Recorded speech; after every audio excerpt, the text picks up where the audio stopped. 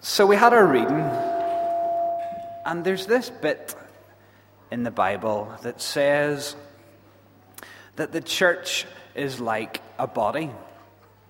But that's a kind of strange thing to say, isn't it?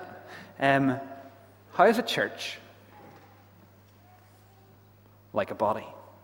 It doesn't quite make sense. They don't really look like each other, sure they don't.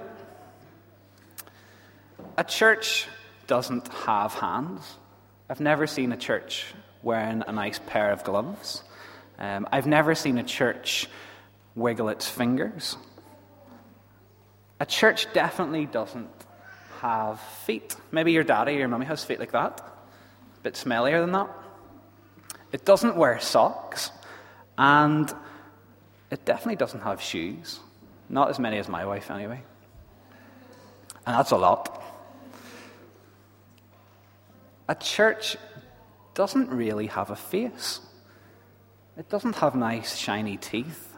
It doesn't have a nice smile. It can't smile the way you or I do. A church doesn't have eyes. Doesn't need to wear sunglasses. So, how is the church like a body? It's kind of confusing.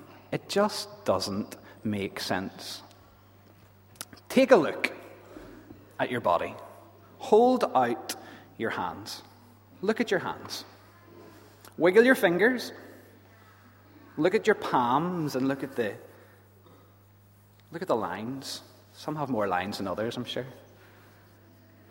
Rub your hands through your hair, if you've got any left. It's harder for some than others. Wiggle your toes inside your feet, or inside your shoes. You don't want to see my feet. Take a look at the palms and your fingers. Your body's kind of amazing, isn't it? It's pretty wonderful. And the more you look, the more you see so many parts, but yet all so different. Your eyes are so very different from your hands. Your hands are so very different from your legs. Your legs are so very different from your ears. Yet, you need absolutely every single one of them. Our ears need our eyes to see. Our eyes need our ears to hear. Our hands need our legs to walk. And our legs need our hands to pick things up. So our bodies are made up of different parts, yet they all work together perfectly. But how on earth is our church like that? It does make sense, so let's see how it makes sense. As a church is different and made up of lots of different parts, it reflects a body like yours or a body like mine. All different parts, all different people, yet they all work together, dare we say, perfectly. Our church has people that are great at having fun and great at getting into trouble. Here's our Frenzy crew from the Frenzy weekend, sitting in Donard Park. Can you spot yourself? Yeah, troublemakers in the front row, I tell you. Our church has people that are great at speaking in public and telling us all about the things of God and telling us all about how much God loves us. There's Whitney, looking good, rocking the collar. Our church has people that are fantastic musicians who can play trombones and trumpets and drums and guitars and bass guitars and French horns and violas and violins. People who are just wonderful musicians. This is our Christmas service up in Methody.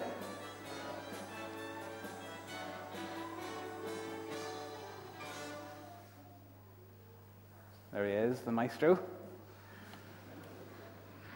We've got wonderful, amazing musicians. This is the best one. Okay? Could get into trouble here. We've got people that just don't know when to behave.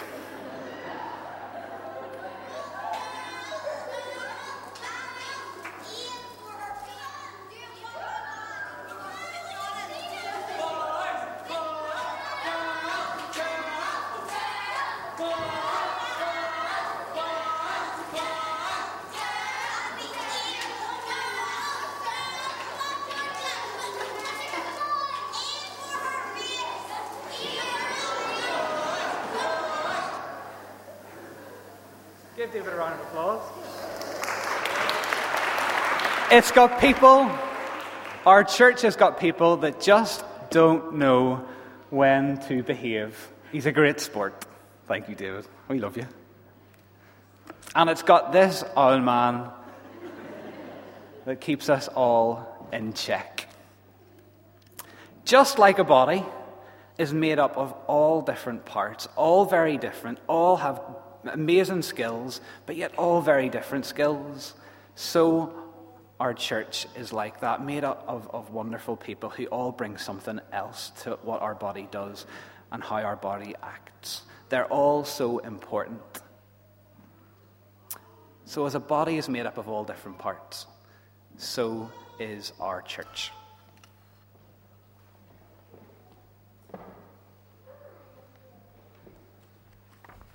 Okay, so pretty quickly, we're going to run through, if we have this idea that we're a body as a church, we're going to look like what it means that we're actually Christ's body in the world. We're not just anybody, we're Christ's body. You see what I did there? See it? You can laugh, it's okay. It really is so funny to me, so I'm going to laugh. So this doesn't mean... Steve's really laughing. This doesn't mean that we look like this. I don't think anybody here looks like this. I actually don't think Jesus looks like this, but anyway, that's another topic. But it means also, kind of like Chris was saying, that we're not just a building. That's not appearing. Oh, there it is. We're not just a building. We're actually a family of people together. And so we're this community of people who all look really different. Some of us are shorter than others. Some of us are more Texan than others. Some of us are young. Some of us are older. I'm not going to call anyone old. So we're many different people, but we're made up into one body of Christ. And Colossians has a lot to say about this. It says something about how as Christ's body that we actually wear something all together. Don't know if you've ever thought about the clothing Christ's body might wear, but here are some of them. It says, as God's chosen ones, holy and loved, clothe yourselves in, that's kind of us, compassion. Now, this means that when someone is really going through a hard time, we try to figure out how we can be there with them, how we can understand how they're feeling and be a part of it with them, even if it's someone we don't know, even if it's someone really far away. So compassion is one. Kindness is another. This means being nice to people even when we don't want to, especially when we don't want to. Gentleness. Not shouting and yelling at each other and fighting all the time, but actually making sure that as a body we try to get along and be patient and kind to each other. Oh no, what did I do? Sorry. I don't have a Mac, I'm not part of that part of the body. Humility, like someone who is a PC owner is humble about the fact that I don't know how to use this computer. Humility is good. Did we do gentleness?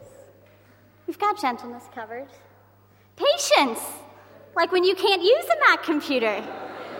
Or when PowerPoint goes wrong and you just patiently smile. That's good. Patience also means that we don't demand everything right now, but we actually believe that God is doing something bigger than us and with us, and that we have to sometimes wait for that. And finally, love is the thing that binds the whole body together, the most important part of the body. And it says, and let God's peace rule in your hearts, and be thankful. So what do we, if we are this body of Christ, what is it that we actually do as Christ's body? Let's think a little bit about this. It's kind of simple in a way. If we're Christ's body, we do what Jesus did. So that's sort of simple, but I'll give you some ideas for how I think we do that.